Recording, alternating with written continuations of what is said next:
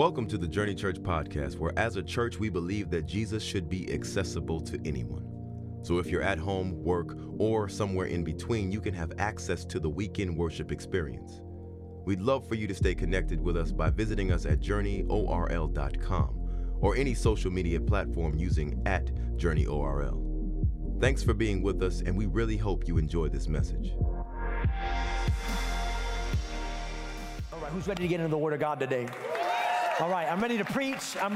I'm pumped. I feel like I need to give you a bit of a heads up. I feel like that doctor in the doctor's office while he holds the syringe filled with the medication that ails the illness that plagues your body.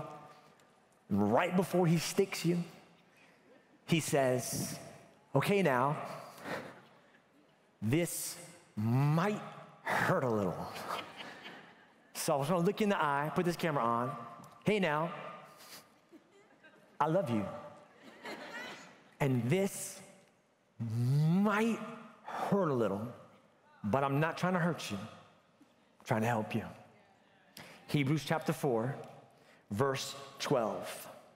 The Word of God, at times like this, I wish our seats came with seat belts, because you're gonna have to strap in. For the Word of God is alive and powerful. It is sharper than the sharpest two-edged sword. Cutting, somebody say cutting, between the soul and spirit, between joint and marrow. It exposes the innermost thoughts and motives of the heart. I want to speak to you today on a message titled, Paper Cuts, when the Bible goes in. Father God, we come into your presence today, open and bare. Father, I pray a breaking down in Jesus' name of every defense, of every thought that would come against the thoughts of Christ. I pray that you would begin to plant seeds in our hearts, open up our minds. May we be sensitive to your word. Give me grace as I speak your word. Give me humility as I speak your word, and may your message find a home in the hearts of the hearers and listeners, both in the room and online today. In Jesus' name we pray, amen. All right, well, we spoke about a couple weeks ago that the New Testament was written in the Greek language. And when we read Hebrews 4:12, we see the word sword. And it's important to know that in the Greek, the word for sword here is makaira. This is also where we get the word machete from, or machete. And that should probably alarm you. Because, if the Bible's a machete, I don't think I want the Bible, Lord. And I just want to encourage you today, I don't believe that the Bible is a man with a machete trying to kill you. Although that imagery is powerful and it's there, that's not it. In fact, the word makaira can have 3 different definitions in the Greek, which also shouldn't alarm you because many of our English words have multiple definitions. So the word run, for example, has 15 different definitions. You can run for office, you can leave the water running, you can run a race, you can have the runs. All of those things are different definitions of the word run.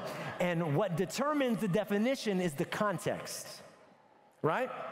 The words before and after the word are what pulls out the meaning of that word, what the author was intentioned to say, what he meant to say. And so when we do that here, I don't think that the Bible is saying, hey man, I'm a sword and I'm coming for you. I don't think that's what he's saying.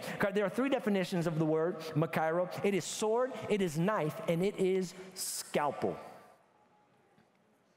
And I think that it means scalpel when you just look at the context of the sentence. Hebrews 4:12, for the word of God is alive and powerful. It is sharper than the sharpest two-edged sword, cutting between soul and spirit, between joint and marrow. So I don't know if you're catching the illusion or the imagery, but it looks like the author is trying to say like there's an operation or a surgery taking place.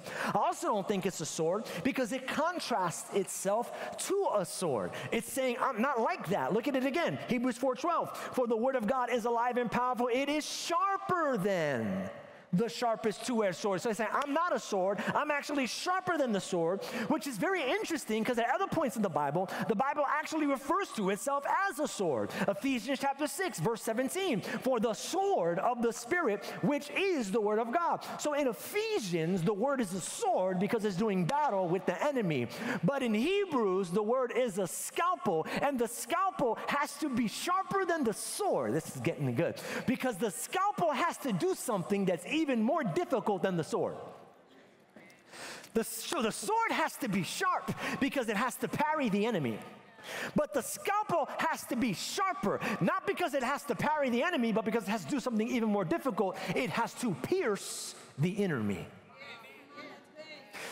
The hardest thing for the Bible to do is not fight the devil. That's easy. The Bible says that when the word speaks, when God speaks, angels come and demons flee. At the name of Jesus, every demon, every spirit, it's you turn on the light, the darkness runs. That's how it works. God's got the devil hemmed up. It's easy for the word of God to fight the enemy. It's hard for God to fight us. Yeah. To break through the gates of hell is no problem for Jesus. But to break through the gates of your heart is a challenge all unto itself. And it is a painful one for us on the receiving end, because when the enemy sends a storm, it hurts. Say amen. If you ever been through a storm, say amen. But you know what hurts more? Not when the enemy sends a storm, but when God schedules a surgery. And he opens up our hearts and he opens up our lives and he starts going, that's not of me. Lord, that hurt. That's a little painful, but that's what God is trying to do. He's not trying to hurt. He's trying to help. He's trying to speak to us. And this is how God does that, by the way. This is what we know about the Word of God. We see it in Hebrews 4:12. This is how it works. The Bible is alive.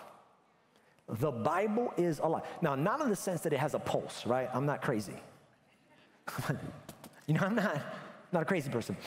But it's alive like, and this is true, it's alive like, and maybe a little weird if you didn't know, but it's alive like breast milk is a living substance. Yeah, I Googled it. Not that Google is your source of truth. Let's go back to the word. But it's actually a living substance because it's full of cells and healthy bacteria. And what's so interesting about breast milk, listen, if you buy formula in the store and you put water in, it's just like the other one. But no mother produces the same breast milk as another woman, because every mother's breast milk actually adapts to the needs of the baby. This is science, y'all. If y'all don't believe God is real, don't study the word, study biology. Like if the Bible's too hard for you, just look at the human body. Study the word and biology, okay? If a baby is born with a protein deficiency, and you were to test the breast milk of the mother of that baby, the breast milk of the mother of that baby has more protein than a mother whose baby does not have that deficiency. The body adapts to what the baby needs. This one blows your mind. This is true. I had to verify my sources. When a mother's baby gets sick, somehow the mother's body knows, and her breast milk produces more infection-fighting cells than when they're healthy. The milk becomes exactly what you need in the season that you need it. This is the word of God. It's discerning to your situation. It's discerning to your weakness. And when you read it, it becomes what you need in that moment. One of the most encouraging and discouraging things that happens to me in the lobby after a preaching is when one of you guys come up and you go, Pastor JJ, that message, whoo, it was powerful. When you said that line and then you say something, that right there, that changed my life. That was the moment I opened up, gave my life to Jesus, and now I know I got to leave this person. I got to get right with God. That was it. That was the moment. I go, amen. That's awesome. And then I walk away and I go, I did not say that. I did not say that. I mean, that was good. Don't get me wrong. I'm going to use that next Sunday, but I didn't say that. And I used to get so discouraged when they would tell me that in the lobby because I'm like, you ain't even paying attention. I spent hours hours on this thing, and you can't even say it like I said it. That's not what I said.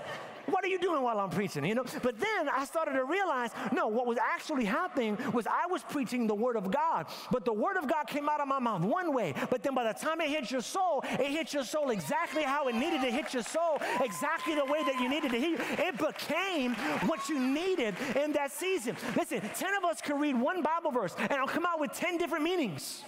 Because we'll be in 10 different situations in life. When you need hope, the Bible becomes hope. When you need joy, the Bible becomes joy. When you need strength, the Bible becomes strength. And when you need correction,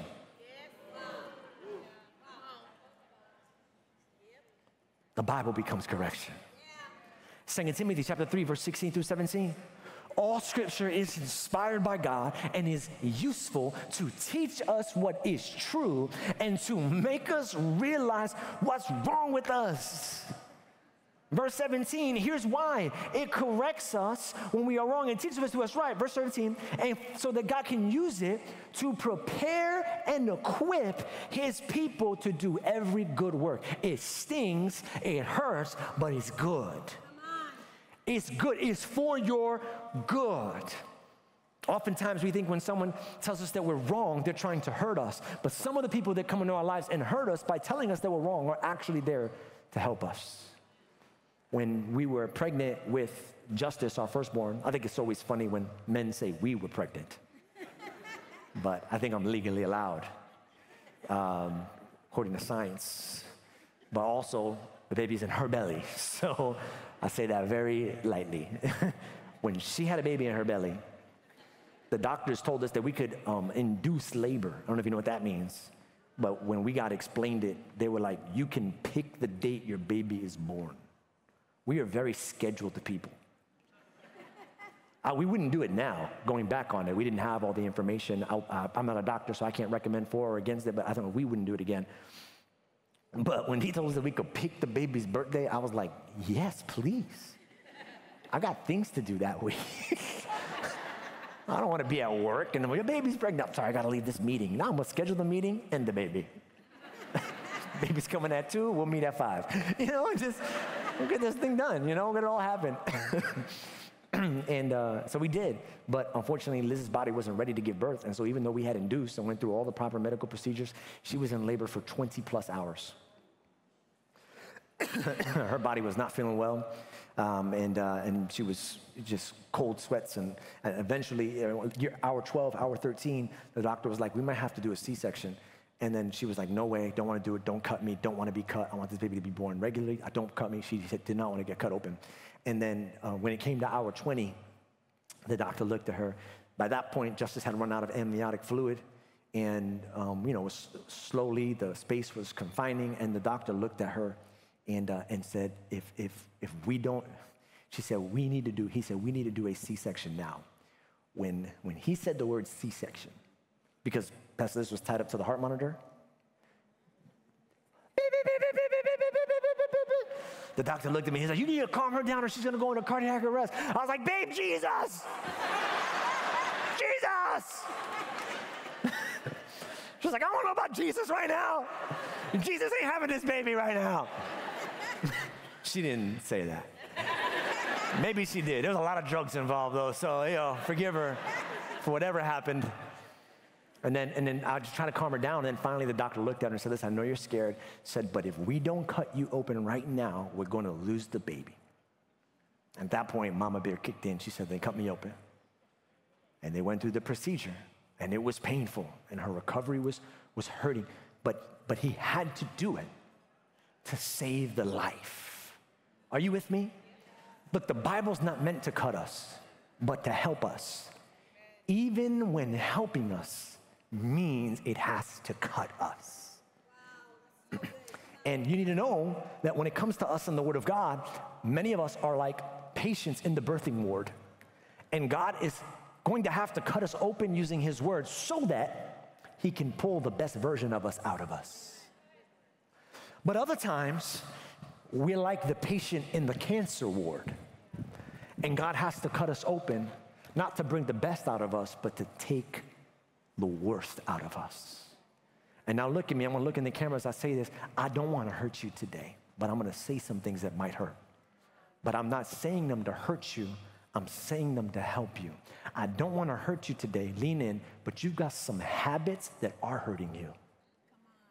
And you got some patterns of processing that are poisoning you.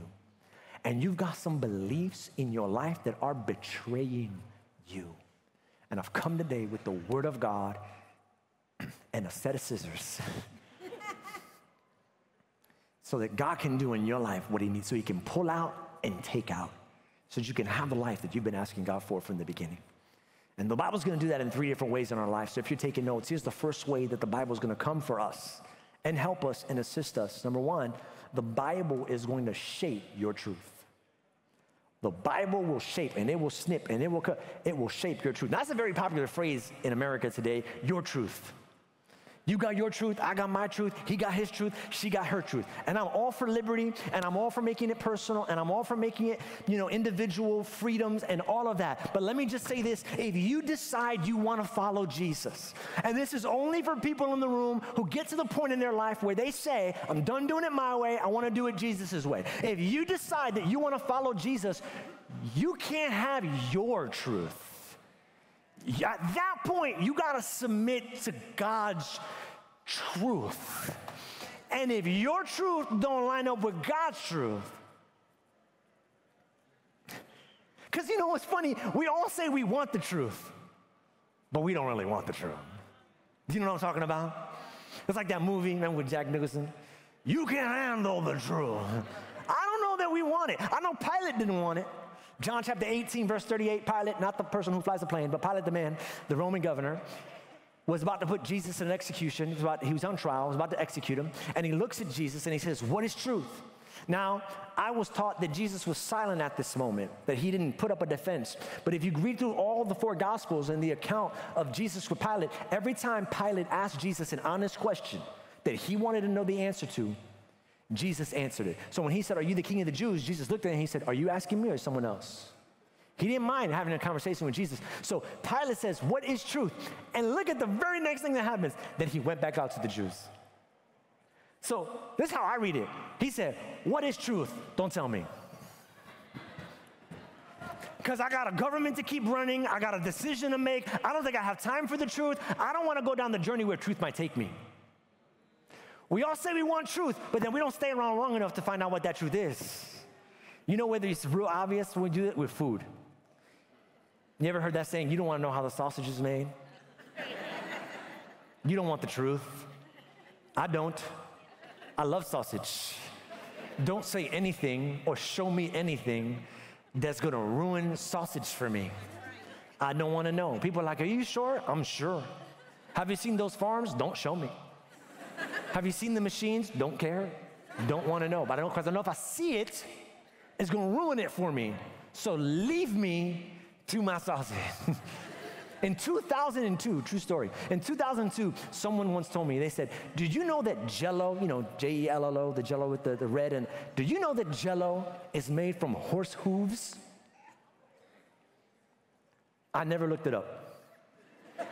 I don't know if it's true. To this day, I don't know if it's true or not. But the last time I had Jell-O was in 2002. I'm not trying to eat no ponies up in here. Ruin it for me. Every time I see the Jell-O move, I'm like, I can't do it. And I don't even know if it's true. Maybe someone in the room can redeem Jell-O for me, but I don't know. Or if you count macros, you ever count macros? You know what macros are? Like the macronutrients. They count the calories, the fat, the protein, the carbs. We started doing that, Pastor Liz and I, a couple years ago, and I remember the first time that it hit us, we went to a restaurant called Johnny Rockets. And we ordered a burger, good old American burger, and some good greasy American fries. And then we looked at each other, we said, I still got space. You got space? Got space. Don't ever judge your food quantity by space. I was like, you got space? You got space? Yeah, we got space. Let's order a chocolate malt shake. Yes, amen. So we ordered a chocolate malt shake, not to share, but one for each person. We drank that chocolate milkshake, then we pulled out our phones. We said, let's go add the macros to our calculator. And mine had one where it had the restaurant's ingredients in there, you know, like the macros for it. And so we put in Johnny Rockets. Let's start with the shake. Chocolate malt shake came out. 2,000 calories in one shake. Now, I'm not a nutritionist, but I remember someone in school saying one day that 2,000 calories is a whole day's worth of eating in one shake. I looked at Liz, I said, well, I guess we fasting tomorrow. Because I think we just ate Wednesday. I think we just ate the whole day, babe. We ate Wednesday in a shake. It was bad. Listen, it's funny when it comes for our food. Not so funny when it comes for our politics. Not so funny when it comes for our values. Not so funny when it comes for our sexuality. And even as I say that, people squirm in their seats, and I'm uncomfortable. I think I'm gonna wait for it to get dark because I'm leaving, I'm out, and I don't feel comfortable. Look, because for us, the truth should be a comfortable place. The truth should be a safe place. But you know the truth about truth? Here's the truth about truth. Sometimes the truth's not safe. Sometimes the truth is sharp. And it has to be, because it has to cut through your most guarded possession. And before you take a guess at what it is, no, it's not your first edition holograph Charizard card. And it's not your retro Jordans. And it's not your Tesla or your Mercedes. Do you know what your most guarded, what you have behind vaults and locks and moats and alligators and lasers, and you know what you got really guarded and locked up? Not your J's, not your cards, not your cars. Your most guarded possession is your beliefs. Don't come from my beliefs. Beliefs are the things we fight people about on Thanksgiving. Don't you mention this topic, or that topic, because these are the things that I believe.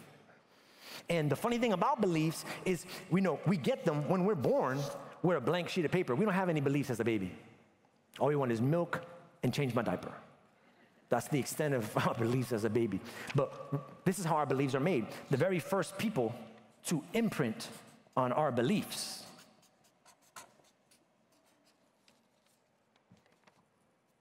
parents, right? And their beliefs oftentimes become our beliefs, right?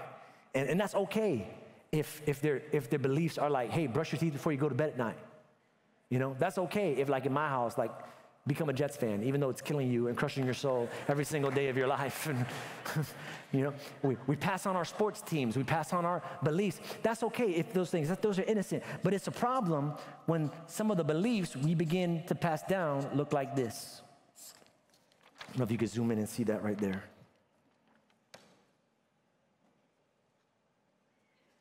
Can you see it? No?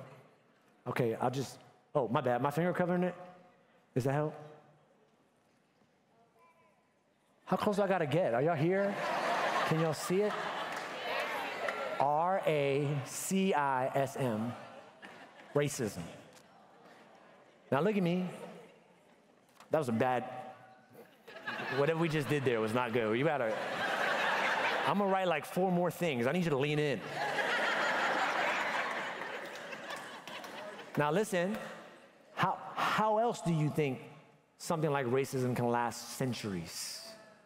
How else do you think that can get passed down from generation to generation to generation? It's a parent telling their kid, we're better than someone else because the color of our skin is different than them.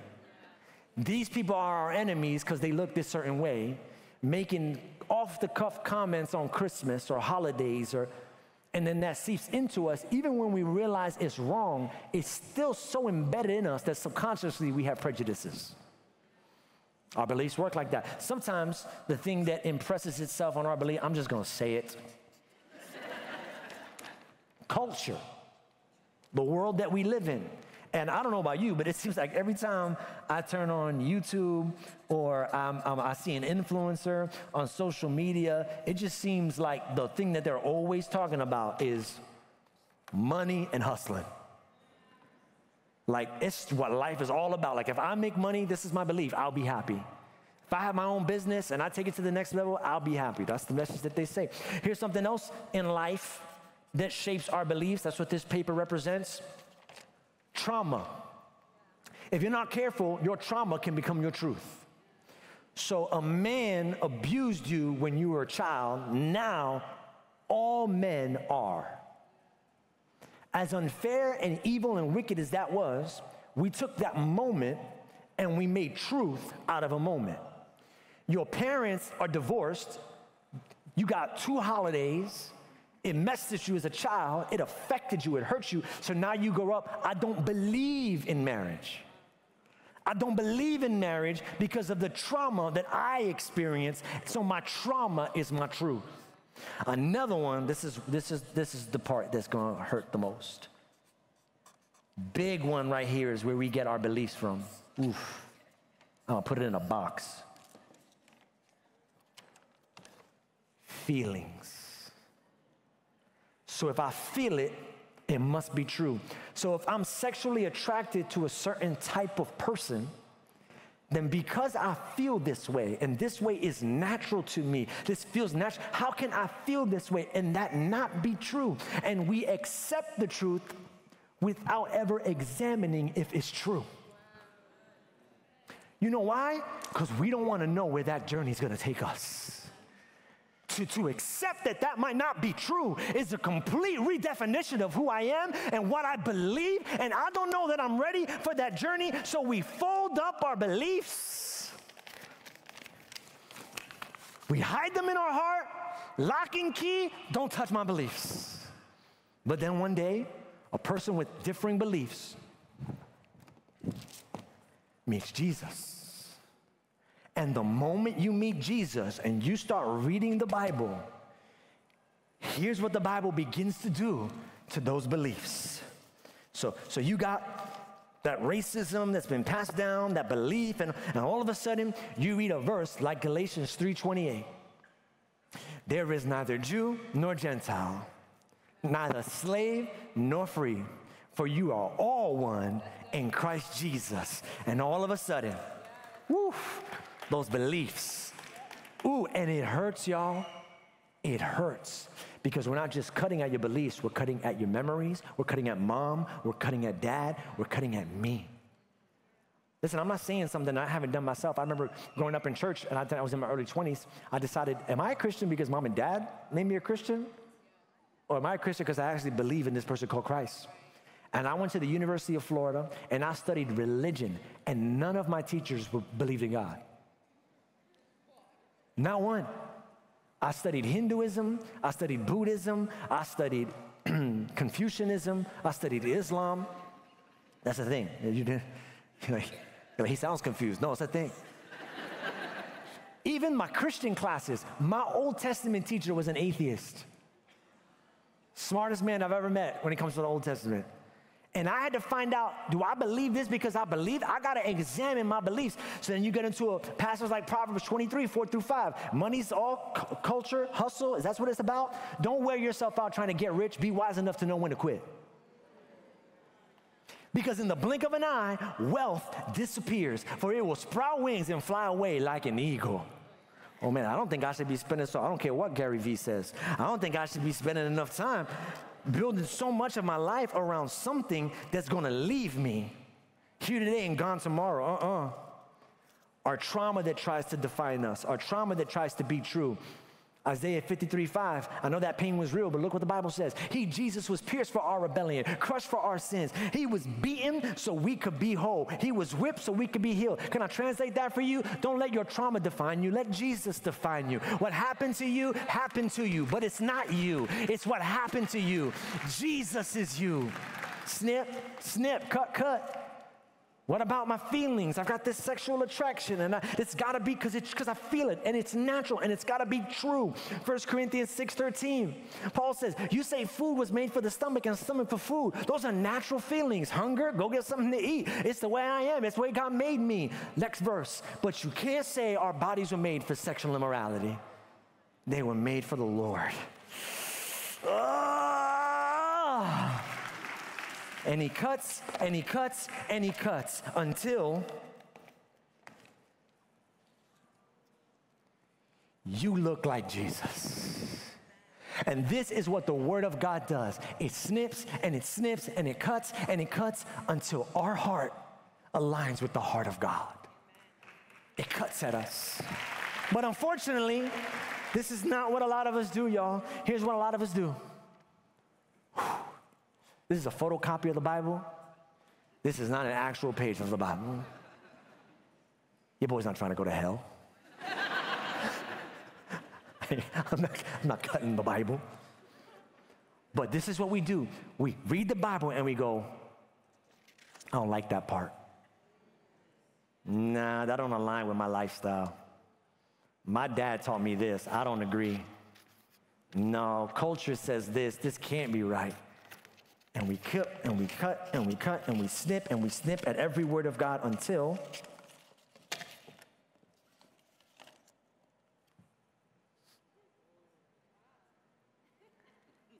and instead of allowing the Bible, you like it? I'm good, right? Lean in, because this is the part that I was praying about the most, the part that I thought would offend you the most. That's why I had to be funny about it. Instead of allowing the Bible to shape you into the image of Jesus, you've shaped the Bible into the image of you. I want it to look like me. I want it to say what I believe. I want it to stand for what I stand for. That's not how truth works. Pastor, I just disagree with some of the things. I hope that you would disagree with it. Because if you agree with everything that you read in the Bible, maybe you're the God in your Bible. My boys were playing Sequence. You ever play Sequence? It's a board game. And you get cards, and you get little tokens, and you got to line them up, and you got to make 5 in a row. And so they were playing. Usually I'm the referee. When you got a 10-year-old and an 11-year-old playing a game, you need an adult. They're like, that's not how the game's played. You need rules. But I was on the living room just reading a book, and I can hear them in the back. And every time they would do something illegal, the kid who did it said, no, that's a rule I just made up. You ever play with somebody like that? That's a rule I just made up. So then the other kid was like, oh, word? Okay, that's a rule I just made up. And they played a whole game. And never once did they make a wrong move, because they kept making up the rules as they go along, because there was no ref, there was no authority. If you read the Bible and you're always right, maybe it's because you're making up the rules as you go along. This means that. This means this. Oh, it's got to mean that. It means it. Can't mean that, because then that would mean changes for me. And so, I'm not trying to hurt you. I'm trying to help you. And by the way, you can do this, but when you do this, you don't just strip it of its text. You strip it of its power. It's not the Bible that lost its power. It's your version of it. You know? It's the NIV, not the UIV. And sometimes we do that. I'm not trying to come for anybody, and I hope you still call this church home, but at the end of the day, I care more about your attendance in heaven than I do about your attendance in this building. And I'm just going to be honest with you. Here's the other thing the Bible's going to do. Listen, the Bible exposes our excuses. Hebrews 4:12, his powerful word is sharp as a surgeon's scalpel, cutting through everything, whether doubt or defense, laying us up to listen and obey. I love that. Whether doubt or defense. This is the Message version. Doubt or defense. Because if you try and cut me while I'm awake, my defenses are going to kick in. You prick me. Don't prick me. Don't try and cut me. But in order for, hopefully the next time you go into surgery, the doctor puts you to sleep. And when you are asleep, you got no defenses. You can't fight, you can't push, you can't punch, you can't swing. And this is what the Word of God does so well. Listen to me. It opens you up so that you have no defense or argument. Because you know what we'll do when something is wrong in our life? The first thing we'll do, we'll make excuses. And we'll justify it. Say amen. Come on, you know you do it. You know where we do it the most? You and me, you know where we do it the most? With lying. You ever justify lying? Like, no, but this is a really good time to lie. Come on now. Like, God is pleased with this lie. This is the kind of lie that God is in heaven like, wisdom, you know, like, no, I don't know. Like tax season. Yeah. Because we're going to make excuses for why we don't report accurately. You're right, we're going to look at that little box that says, claim your dependents. And going to be like, what do you mean by dependent? Also, who's asking and how close are you looking? Because I mean, technically, I got 2 kids, but I also got 1 cat. And this cat eats food. I'm pretty sure this cat depends on me to survive. So that's 3 dependents. Plus, there's these 2 neighborhood cats come by every once in a while.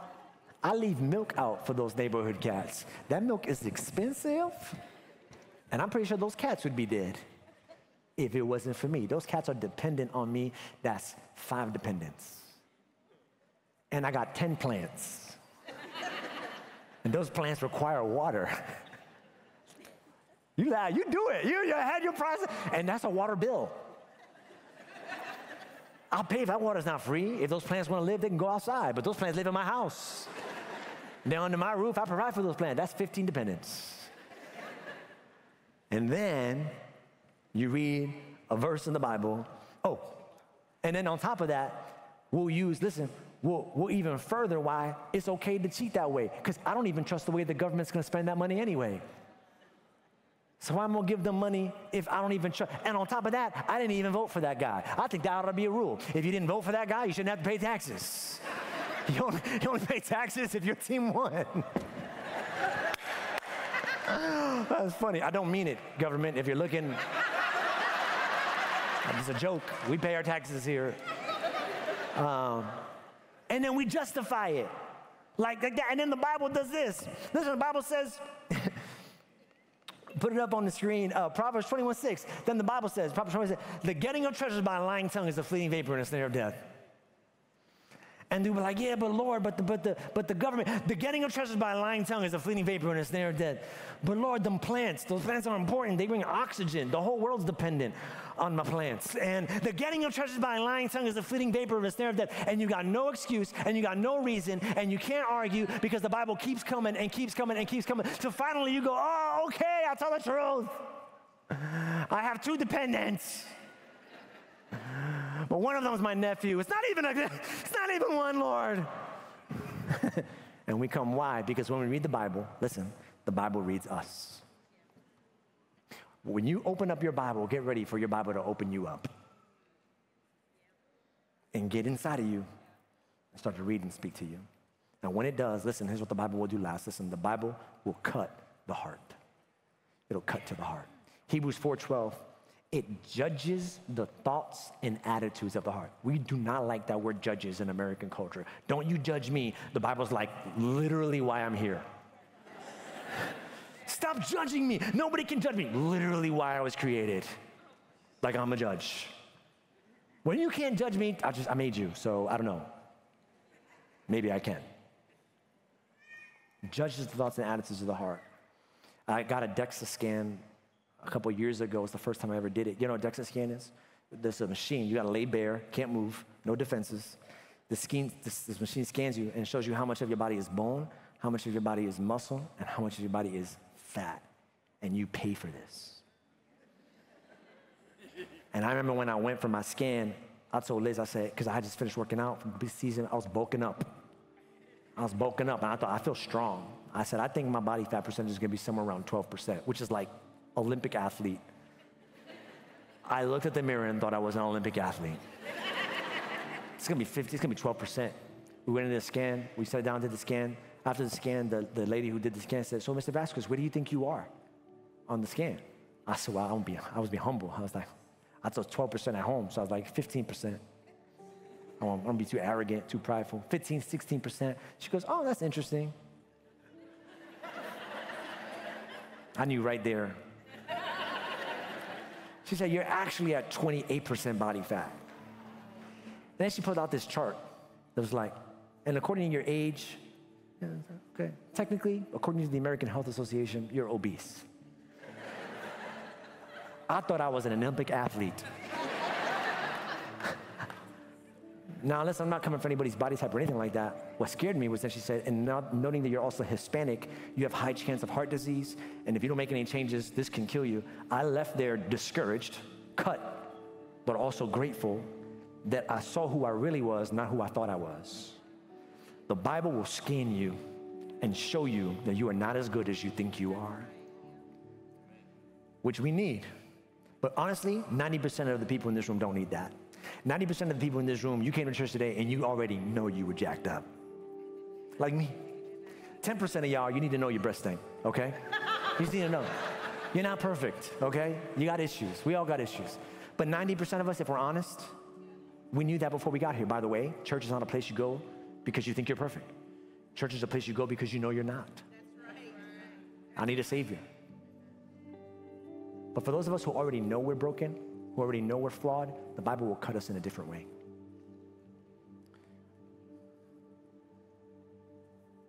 When I had my issue and I opened up to my wife about my addiction, I was ready for her to leave the house.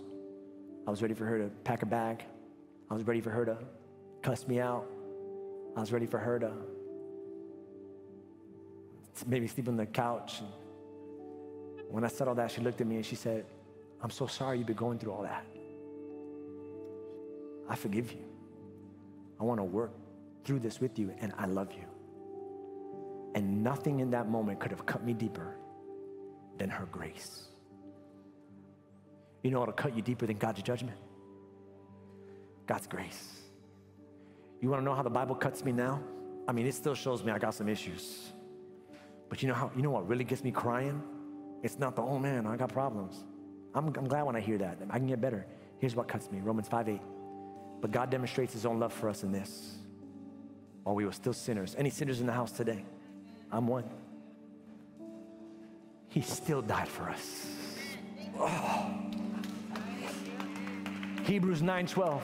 With his own blood, not the blood of goats and calves, he entered the most holy place once for all time and secured our redemption forever. Oh. Philippians chapter 2, verse 6-8, though he was God, he did not think of equality with God something to cling to. Instead, he skydived from heaven, gave up his divine privilege, humbled himself, and died a criminal's death on a cross for me. John 3:16, for God so loved the world that he gave his one and only Son, and whoever believes in him should not perish, but have everlasting life. And what makes me cry now is not what made me cry in the beginning. What makes me cry when I read the Bible now, what brings me to my knees is his grace. Listen, this is the last thing I'll say and then we'll pray. The Bible wants us to see how lost we are so that we can realize how loved we are. And you are so loved. You are so loved. Yes, you got problems. Yes, you got issues. And yes, you are loved. So I'll pray for two people real quick as the time winds down.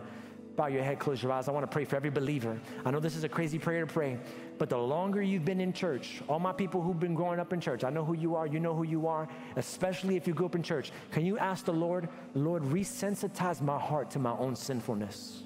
Because I've been coming for a long time to church now, and I think I might have tricked myself into thinking that I'm good. I know I'm not. Help me see it so that I can experience your love in a greater way. Be in that moment right there. Everyone else, I want you to pray this prayer. Listen, if you're here today and you are far from God, you don't have a relationship with Jesus. The Bible says in Acts 2:37, the people were cut to the heart. And they said to Peter, what should we do? And Peter said, repent and be baptized. Now listen, the baptism pool, we put those away last week. You don't got to get wet today. But if you heard this message, you go, Pastor JJ, you cut me. I know that I need to make changes in my life and I'm ready to give Jesus all of me. If that's you on the count of 3, I want you to raise your right hand high to God. Jesus, I need you in my life. All over this building on the count of 3. 1, 2, 3. Right now, raise that right hand high. You cut me. I need it. I'm coming home. I don't want to fight anymore. He laid me bare. I've got no defenses. Amen. I see your hand. I see your hand. I see your hand. Put your hand down. Let's pray this prayer out loud, whether you raise your hand or not. Father God, here I am. I'll lay myself bare. All right, now be careful. This is dangerous. Say, cut me, Lord. Go in. Take out what needs to take out so that I can be who you called me to be, so I can have joy, so I can have life, so that I can have forgiveness. I'm your patient. You're my King. I love you, Jesus. My life is yours. In your name we pray. Amen and amen. Come on, put your hands together for those who made a decision. We hope you've enjoyed this message, and we would love to hear your story and how this ministry is changing your life. Please email us at amen@journeyorl.com. And if you would like to support financially, you can give online at journeyorl.com/give. If you're in the area, join us on Sunday for the full experience. Have a blessed week.